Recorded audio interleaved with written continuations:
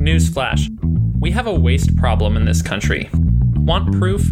In the United States, about 40% of our food supply goes to waste.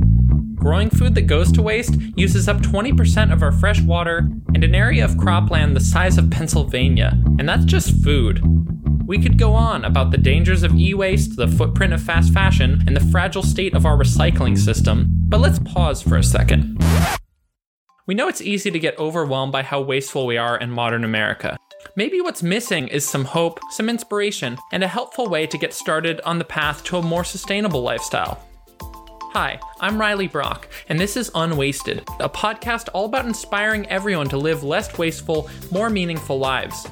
We'll hear the powerful stories of people on a mission to end our addiction to waste. Every week, we'll have a fun conversation full of food for thought. Don't be afraid to say no to things as a result of it reducing something in your life.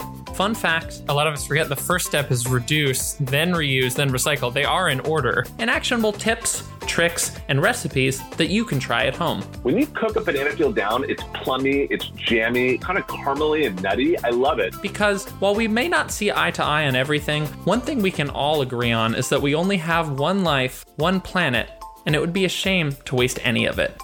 So join us every week on Unwasted with Imperfect.